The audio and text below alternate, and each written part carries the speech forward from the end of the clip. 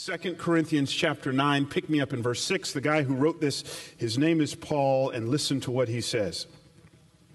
The point is this: whoever sows sparingly will also reap sparingly, and whoever sows bountifully will also reap bountifully.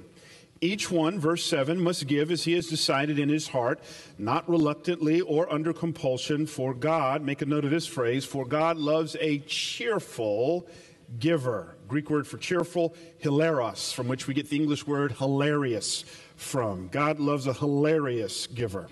And God is able to make all grace abound to you, so that having all sufficiency, under that word, underline that word, sufficiency, in all things at all times you may abound in every good work. As it is written, he has distributed freely, he has given to the poor, his righteousness endures forever. He who supplies seed to the sower and bread for food will supply and multiply your seed for sowing and increase the harvest of your righteousness. I love verse 11. You will be enriched in every way, to be generous in every way, which through us will produce thanksgiving to God. For the ministry of this service is not only supplying the needs of the saints, but is also overflowing in many thanksgivings to God. By their approval of this service, verse 13, they will glorify God because of your submission that comes from your confession of the gospel of Christ and the generosity of your contribution for them and for all others, while they long for you and pray for you because of the surpassing grace of God upon you. Thanks be to God for his inexpressible gift. The word of the Lord. Thanks be to God. My wife and I were out to dinner with a couple just the other night, and this other couple that we're hanging out with, they were talking about the time in which they were living in the Chicago area, and they had been just really profoundly burdened for their neighbors, and so they, over the next 13 years, consistently invited their neighbors to come to church with them. Consistently, will you come to church? Will you come to church? And every time they got turned down for 13 years straight, constantly being turned down by their neighbors. They were polite about it. They were nice about it. They weren't rude. Friendship was still on the table. They just refused to come to church until one day, 13 years later, these neighbors who our friends had been inviting, these neighbors had a relative whose car broke down, and she happened to be a single mom. Well, this single mom had heard a church in the Chicago area, and I'd actually been to that church that she heard about, that specialized, among other things, in generosity and in fixing the broken down cars of people in their congregation and for fixing them for free. In fact, I preached at that church one time, and this car service area attached to their campus looks like a Jiffy Lube. When I was there, I preached in August of 2014. They had already given, just that year, over 500 cars to people in their church who needed them. So here's this couple, been invited to church 13 years, constantly turning down our friends. They've got a relative, single mom. Her car breaks down. Here's about this church. She takes it to that church to get her car fixed, and they fix it for free. And wouldn't you know it, these neighbors who were relatives of this young girl, they end up going to that church, which was the very church our friends had been inviting them to. Watch it now, punchline. What got them into the church wasn't a slick marketing campaign. What got them to darken the door of the church wasn't some catchy sermon series. What got them into the building wasn't a great, grand, beautiful building. What got them into the building to hear the gospel of Jesus Christ was generosity. Here's the punchline at your neighborhood. The punchline is, oftentimes, God wants to use your checkbook as the first on-ramp to get people into the book. God can use your checkbook, your generosity, as a means to getting people into the gospel and to hearing the good news of Jesus Christ. Generosity is powerful. One of the things that you'll understand, if you just study the early movements of the church, if you read church history, even if you read the book of Acts, One of the hallmarks of the Church of Jesus Christ is she has historically been marked by generosity. Go to Acts chapter 2, the day the church is born. The Bible says in Acts chapter 2, verses 42 to 47, that people began selling their possessions and giving to those who were in need. The Church of Jesus Christ back then didn't pawn people off on the government. They didn't wait on welfare programs to take care of their own. They didn't do any of that stuff. They decided as a church to care for their own. By the way, that's the history of African Americans in this country. In the early days of the African American church, we didn't wait on government to take care of our own. We didn't send our kids to no orphan house. We were our own adoption agencies. We were our own welfare societies. We gave. Why? Because there was just a spirit of generosity. The early church father Tertullian says it this way. Look at it with me on the screen. He writes, "It is ours," speaking of Christians and the church, "it is our care of the helpless, our practice of loving kindness that brands us in the eyes of our opponents." Tertullian says one of the logos of Christians, one of the logos of the church is generosity. That what the golden arches are to McDonald's, what an arrow is to In-N-Out, generosity is to the Church of Jesus Christ and to Christians. If you are not a generous Christian, you fundamentally have misunderstood what the gospel of our Lord and Savior Jesus Christ is all about. But the great tragedy is, you and I live in a culture. Today's generation of Christians, today's generation of the church has veered way off course from our generous roots. A recent Relevant magazine article gave these stats. It says only 10 to 25% of Christians actually tithe. Only 10 to 25% of American Christians actually tithe. Then listen to what they said. They said if American Christians, not just Americans, but if American Christians would just tithe, which is the bare minimum, if American Christians would just tithe, there's enough money among American Christians to solve the world's poverty crisis. There's enough money in American churches to solve diseases, early diseases. There's enough money in American Christian churches to prevent sanitation diseases all over the world, to fully fund mission work, and at the end of the day have $100 billion left over. So this is a clarion call for Christians to stop whining about the White House, to stop leaning on the White House to do what the church house should be doing. If we would just do what God has called us to do, the change that could be brought about in the world. So today I want to talk about generosity. And yes, we're to be generous with our time, we're to be generous with our gifts, but today I'm specifically going to talk about generosity as it relates to money. Now, I know. Some of y'all saying, "Pastor, you killing me." I brought a guest with me, first time at Abundant Life, and they sitting right next to me. Of all the Sundays to bring a guest for the first time. You're killing me, Pastor. Well, by the way, we got little bookmarks back there on the welcome desk that actually outlines what I'm going to be talking about in advance. So pick that up. I don't want you to be surprised. But some of y'all are saying, "Pastor, why are we talking about money? Why are we talking about money?" Two reasons. Number one, because the Bible talks an awful lot about money. The Bible talks an awful lot about money. Did you know there are over 2,000 verses in the Bible that talk about money? So here's the deal. When it comes to pastors and preaching and money, there tends to be one of two extremes. On one extreme, you got some people who just talk. That's all they ever talk about. I don't mind calling his name because he said it on TV in front of millions of people. Creflo Dollar says, "My last name is Dollar. So I'm going to talk about dollars." All right? Now, that's problematic. That's problematic, right?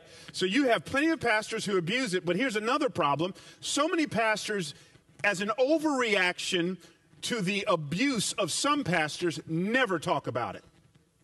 So it is the height of pastoral malpractice to be silent on what the Bible is loud on. The Bible talks more about money than it does faith and prayer. I'll give that to you again. The Bible talks more about money than it does faith and prayer. Why? Because nothing reveals our hearts more than our checkbook registry. Money is an MRI to our hearts. That's why we quiet about it, because I don't want you to know my heart. Money reveals our hearts. It's exactly where Jesus says. He says, show me a person's treasure, I'll show you their hearts. Matthew chapter 6. Jesus talked an awful lot about money. Did you know that if you just took all of Jesus' words and you just broke them down by topics, would you realize that 15% of Jesus' words are on money? And that Jesus actually talks more about money than he does heaven and hell combined. So for me to be silent about what the Bible and Jesus are loud about is for me to experience the height of pastoral malpractice. There's a second reason why I want to talk about money. Just look around you where we live. Where this church is in the heart of Silicon Valley. People flock here from all over the world. They're the best of the best who come here. Someone told me that Google, for every 10,000 applications, actually just hires one individual. It's the best of the best, the brightest of the brightest. They are flocking into Silicon Valley. This is where the world wants to come. And unfortunately, many of them will come here deceived, thinking that what will define them is riches. And so many of them will say, if I just have this startup and this startup go well, and I'm able to, publicly trade it and sell this startup in my late 20s, early 30s, I can just kind of golf my way into the next life. That's so many people's dreams. I want to be defined by money and houses and my corner office and where I live. This is the world in which we live in. There is opulence and deceit, and there's all kinds of greed here. But I believe God has positioned abundant life among this culture that is so blind and trying to define itself by money and riches and possessions. He has called us abundant life to shake a countercultural fist that says we will not be defined by what we consume. Instead of being known as a body of consumers, we want to be known as a body of contributors. We want to be a group of people who give and give and give. We want to be generous. We want to be generous. This morning, I want to give you 3 groundbreaking principles from our text that's going to revolutionize and unleash in your own life the power of God on a greater dimension and how you steward and see and navigate and negotiate finances. Paul deals with it in our text. He gives us 3 incredible principles. As we come to our text, the Apostle Paul is writing the Corinthians because, among other reasons, a famine has hit Jerusalem. There are so many people on the brink of starvation and death. Many of them are Christian, that Paul is writing to a bunch of churches trying to solicit them to give money to those who are hurting. Now, it's very important. So what Paul has to say here about money, it's not to fatten his wallet. It's not so he can upgrade his chariot to the latest chariot with the 26-inch rims. It's not that he can get any of that, the XM radio package. I know they didn't have that. Just kind of work with me. It's not that he can do any of that stuff. He's not looking for a new wardrobe. He's not even soliciting for a building fund. He's trying to take up a collection to people who are on the brink of starving. So he's saying to this group of people, I need you to be generous. I want you to go above and beyond what you normally give and to consider people who are hurting outside of yourselves. Now, it's in this context that Paul says these words. Look at verse 7. At the end of verse 7, Paul says, God loves a cheerful giver. Now, don't miss this. That word giver, watch it now, is not a verb. It's a noun. You do know the difference between a verb and a noun. A verb is what you do. A noun is who you are. Notice, Paul says God loves a cheerful giver. State of being, noun. What moves the heart of God, Paul says, is he loves and longs for people who at the end of the day, what they are known for, not just what they do, what they are known for, are they are known for being givers. They are givers. They are givers. They are givers. They're not consumers. They're givers. One of the ways in which you know God is growing you is that he grows you from consumption to contribution. He grows you from a mindset that says, what's in it for me? What can I take? How can this benefit me? How can I receive? To now he moves you to the point where you are now so mature in your relationship with God that the question on the table is, how can I serve? How can I give? How can I take what's been deposited in me and give away to others and others and others? Every Sunday morning, I do a preview series service for our children's volunteers. It's our way of blessing them. We do one service on Sunday morning, and so to serve in children's ministry is a real sacrifice. So we want to say thank you. And you talk about givers, it's them. But here's one of my problems. I've been doing this service since I've been here, and I've seen the same faces every week. Now that says something. And so this is an ouch sermon. So if your posture at Abundant Life is, hey, I'm just here for the word, I need to receive, and you're not getting your hands dirty, and you're not being generous with your gifts and generous with your time, you're misunderstanding what the Christian life is all about. As God grows you, he grows you from a believer who, like a little child, says, mine, to a believer who says, you know what, I'm seeing a need over here. I'd like to jump in. How can I serve? How can I give? How can I help? God loves a cheerful giver. Now look at what he says in verse 13. Verse 13, he says, look at it. By their approval of this service, they will glorify God because of your submission that comes from your confession of the gospel of Christ. You see what he's doing here? He's linking generosity with the gospel. Here's the first thing I want you to understand, principle number one about generosity, and that is generosity begins with the gospel. Generosity begins with the gospel. A Christian who's not generous doesn't understand the gospel. Let me tell you how you got saved. You got saved because God saw a need. He saw sin in your life and understood that you were headed down a one-way street with a destination called hell. God then looked at not one of three sons, but he looked at his only son. And he said to his only son, I want you to give your only life to die on the cross for people who care nothing about us. We call that generosity. The Bible says of Jesus that though he were rich, yet for your sake he became poor, so that you by his poverty might become rich. In other words, Jesus was chilling in the first class section of the universe called heaven, decided to step out of heaven, put on humanity, be ridiculed and scorned through his poverty so that you and I could get the upgrade back to heaven and become rich. We call that generous. I'm not done. Paul says to the Corinthians in 1 Corinthians chapter 4, tell me something. What do you have that you did not receive? Everything you have, someone gave it to you. That brain you have, God gave it to you.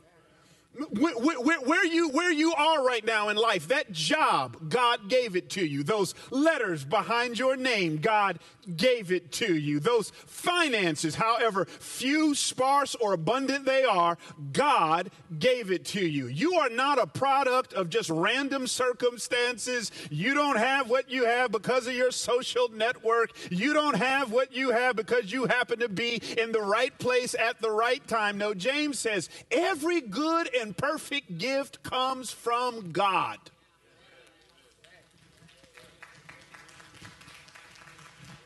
So why should I be generous? Answer, because God's generous. Generosity inspires you. So, so a couple months back, I told you that when I went to grad school, man, my school gave me a 100% scholarship.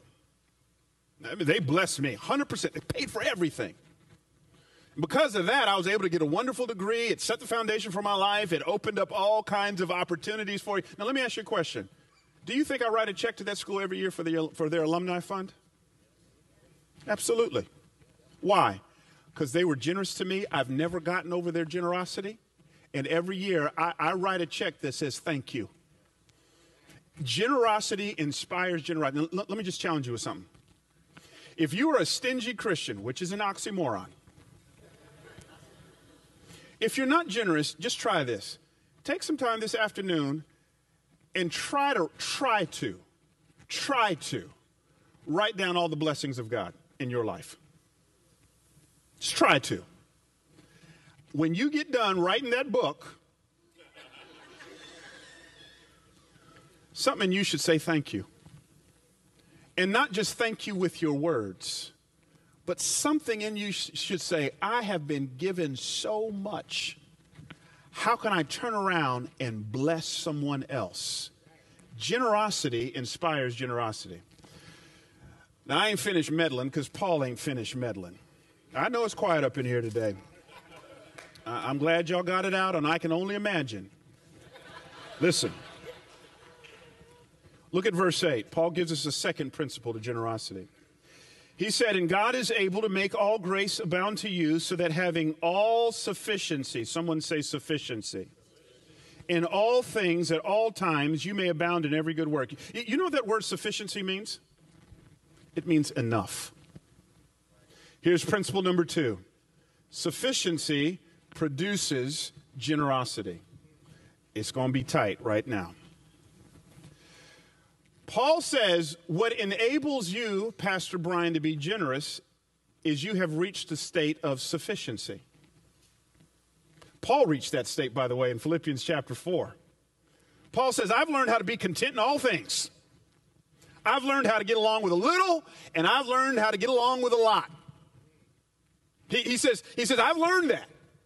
He learned the art of sufficiency. The word for sufficiency, it simply means enough. Watch this now. You will never be generous unless you have margin. And you will never have margin unless you have learned to say enough. I know it's quiet up in here today. I know I'm meddling. I'm telling you, I'm meddling. Hear me. It is a financial principle to life. You will never be generous unless you have margin. And you will only have margin when you get to the place where you say enough. Let me tell you how this works. I took classes for some time at Oxford University. If you know anything about Oxford University, they're a collection of 38 colleges. The college I would go to is Keble College. Across the street from Keble College is Lincoln College. Lincoln College was where John Wesley went to school back in the 1700s. John Wesley is the founder of the Methodist Church.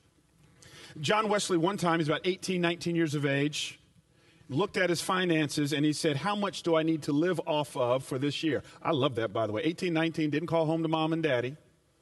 That's another story for another time. 18, 19 years of age says, how much is enough for me for this year? He says, I think I can get by with 28 pounds. Anything I get over 28 pounds, I'll give away to the Lord. That first year, he makes 30 pounds. Lives off the 28, gives the other 2 away. He then says this, about 19 years of age, he says, I'll do that for the rest of my life. 28 pounds is enough for me. Do you know one year he made 1,500 pounds? Lived off the 28, gave the other 1,472 pounds away. This is where pastor's going to meddle. John Wesley wrestled with a question most American Christians never contemplate. It is a question of enough.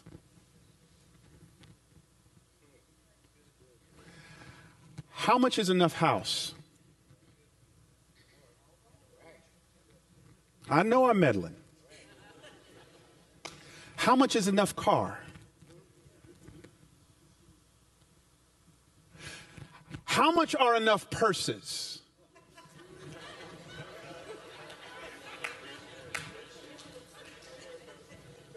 Time out. It's interesting we laugh at that. I think for some of us, greed is cute. Jesus once said, watch out for greed. That messes with me. Why, of all the sins he picked out, why does he say watch out for greed? He would never have to say watch out for fornication or watch out for adultery or watch out for gossip. Why?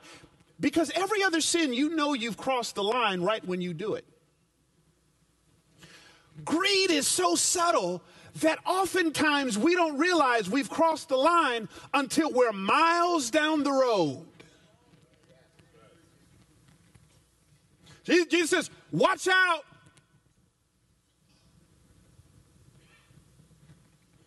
Now, I'm not going legalistic here. This is not a sermon that says thou shalt not drive a BMW 10 till 8 750. Nothing wrong with a 750. You won't find that in the Bible. In fact, the Bible says God has created all things for our enjoyment.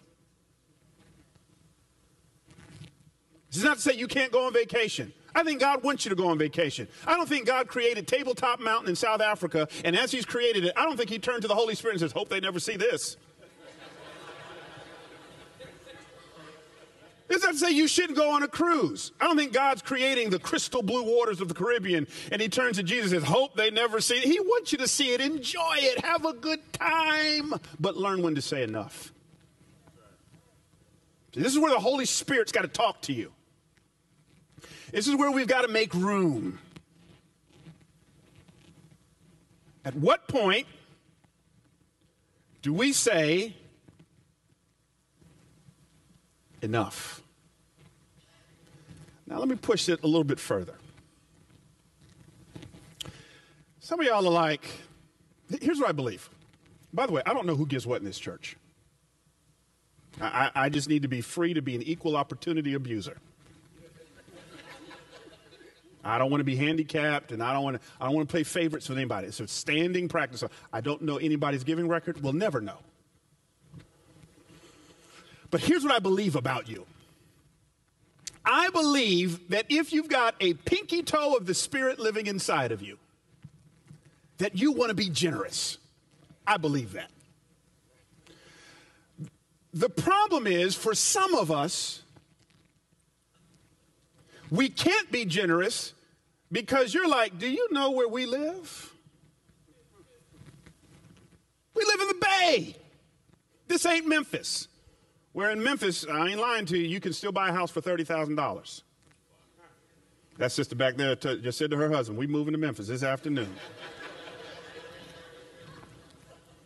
This ain't Atlanta, this ain't Charlotte, this ain't Birmingham. I mean, this is the Bay, man. You got to get in where you can fit in. You got to grind it out. Down south, what's typical is single income families where maybe one spouse is at work, the other spouse is staying at home. For many of us, just as a means of survival, we both got to be out there. I understand that. I get that. I'm flowing with you. But let me ask you a question. If you go to work tomorrow and your boss says to you, man, it ain't going right. First quarter of the year, just ain't going right. We're cutting everybody's salary 10%. Could you make it work?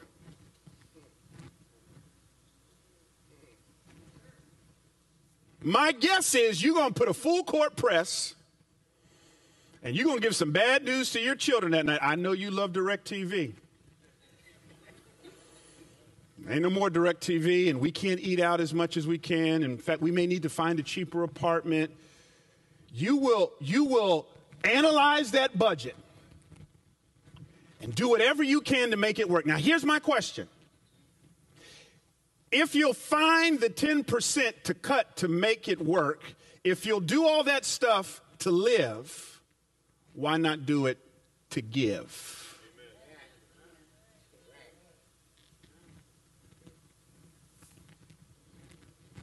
Others of us, we can't give because, honestly,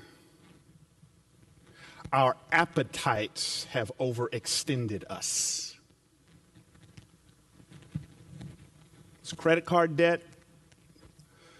Gosh, it's quiet up in here today. I hear an echo in this house. Feel like 3 people preaching.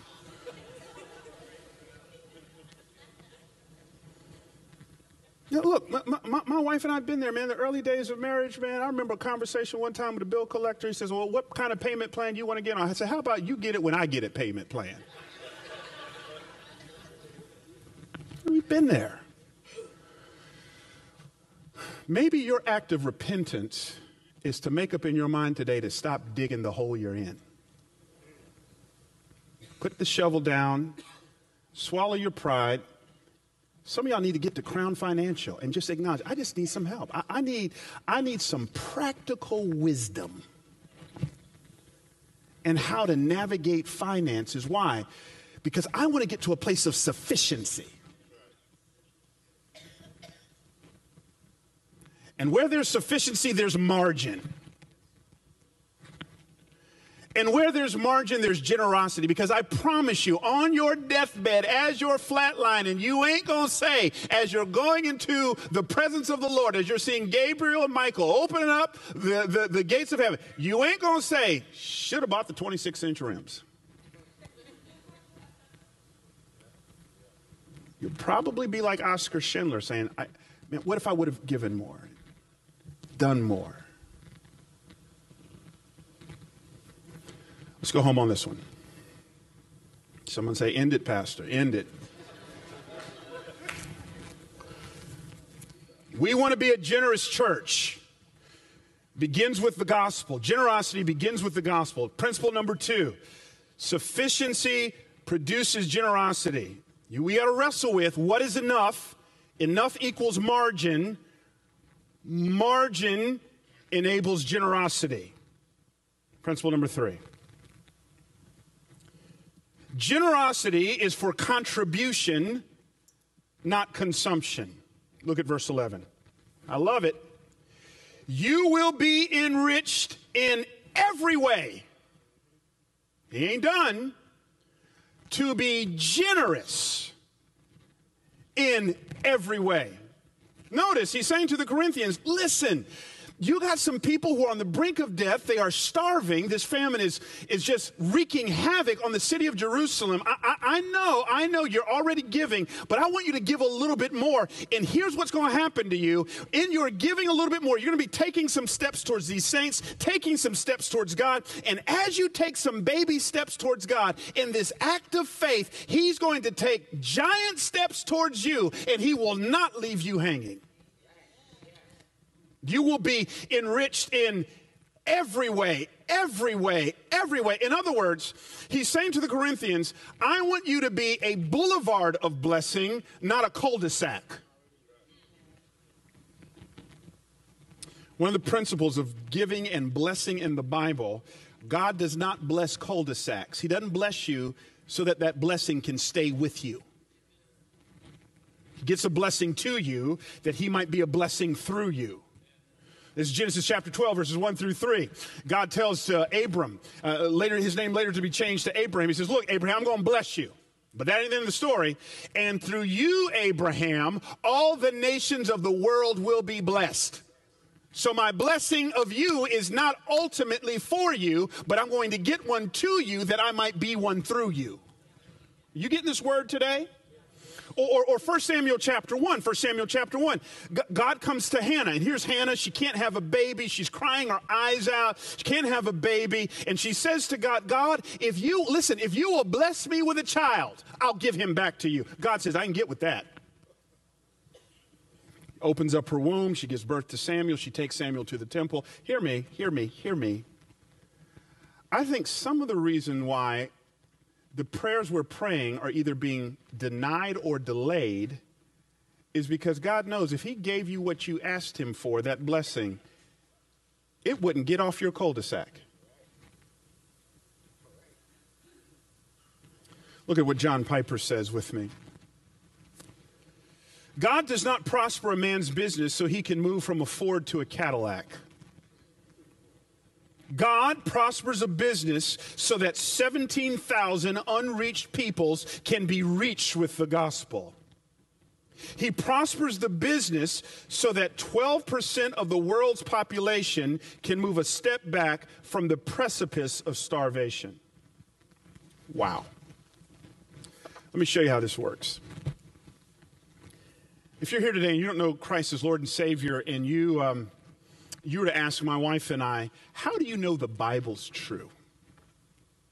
I could give you a litany of arguments, philosophical and theological arguments, but I'd also point you to some specific verses, promises of God that Corey and I have seen in our lives. One of them is Malachi chapter 3, verse 10. Look at it with me on the screen. Bring the full tithes into the storehouse, that there may be food in my house, and thereby put me to the test. I love it.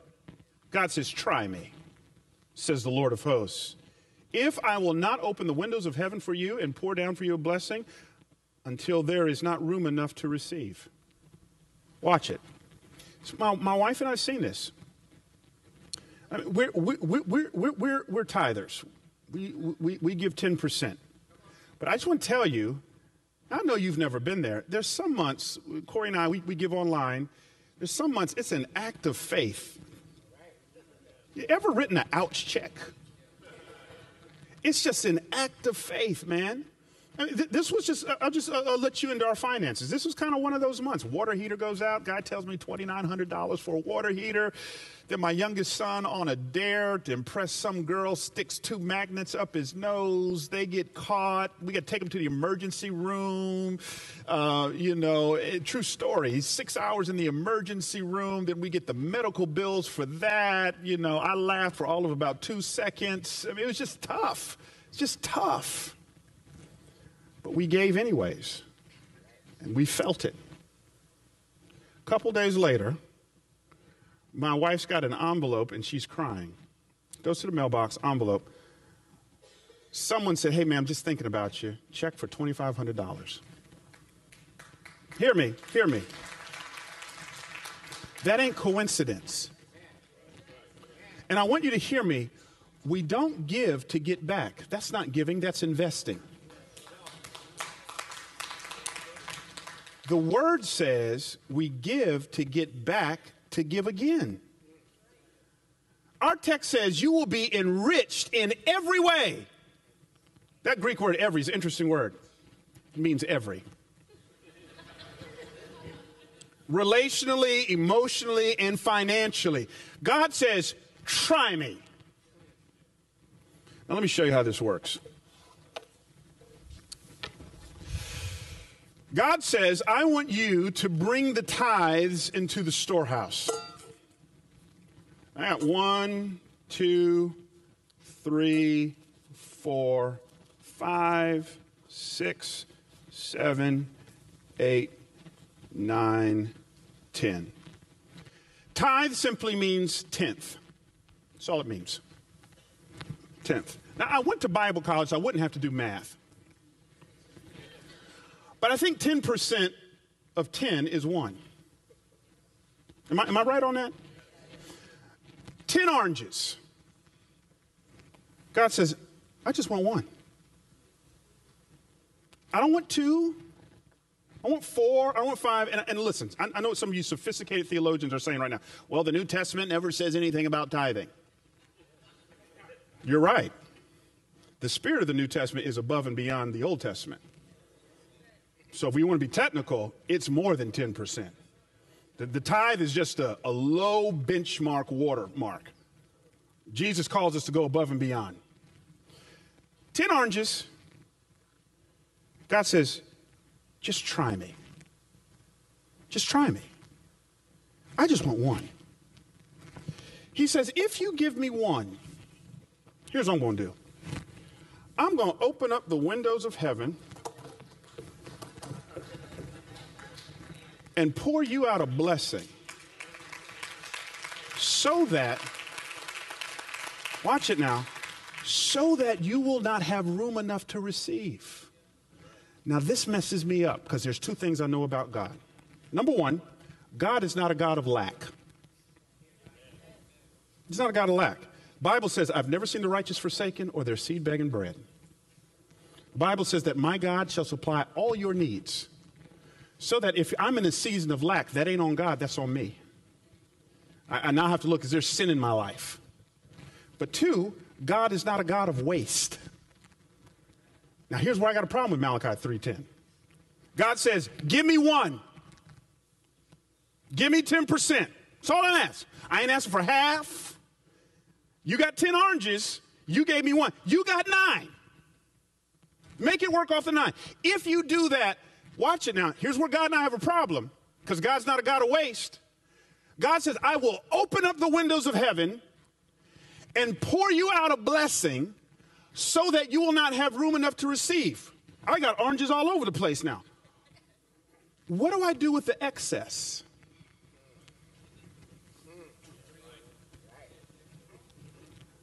Second Corinthians 9:11. You will be enriched in every way to be generous. So that if you're in a season of abundance, I might grab 2 of these extra oranges. I might say, I can pay off some bills with this. I can go on vacation with this. But now these other ones, you will be enriched in every way, to be generous in every way. God does not give abundance in your life for you to just build bigger barns and store.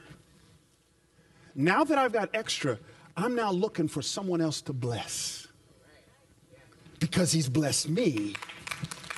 How then can I turn around and bless someone else? Some of you all have never seen that because you've never tried God. God says, try me. Try me. And I will open up the windows of heaven and pour you out such an abundance you will not have room enough to receive. Let's go home on this. What do I do with this? Pastor's been all up in my business today. What do I do with this? Let me give you 3 things. I want you to take some time today or tomorrow to go over it. Number 1, count your blessings. Count them. You just need to be reminded of the generous, good God that you serve. Just count them. And I promise you, when you write them down, it's going to inspire generosity in your life. Number 2, enough. In what specific ways is the Holy Spirit saying to you, enough? You have enough. Now, don't be the Holy Spirit to your friend or to that person on the row. Don't be the Holy Spirit to your spouse. In what ways is the Holy Spirit saying to you, enough? Thirdly and finally, do it. In what ways can you be generous to someone this week? Let me remind us of the words of Tertullian again. It is our care of the helpless, our practice of loving kindness, that brands us in the eyes of our opponents. As the band comes, I was reminded this week of a guy by the name of Basil. You may not know that name. He was an early Christian church father. And Basil was grieved because there were lepers. In fact, the worst thing you could be diagnosed with that day is to be diagnosed with leprosy. You were a social pariah. People didn't want to touch you. They didn't want to be around you. And here you had this spirit-filled, godly Christian named Basil who says, that's not good enough. They've been made in the image of God. We've got to do something. So he cast a vision for Christians about caring for lepers. And what would it look like if we built buildings for these lepers to go to? We spent time loving on them and sharing with them. What would it look like for us to take the extra that God blesses us to create places where we could minister, share with, and love on them?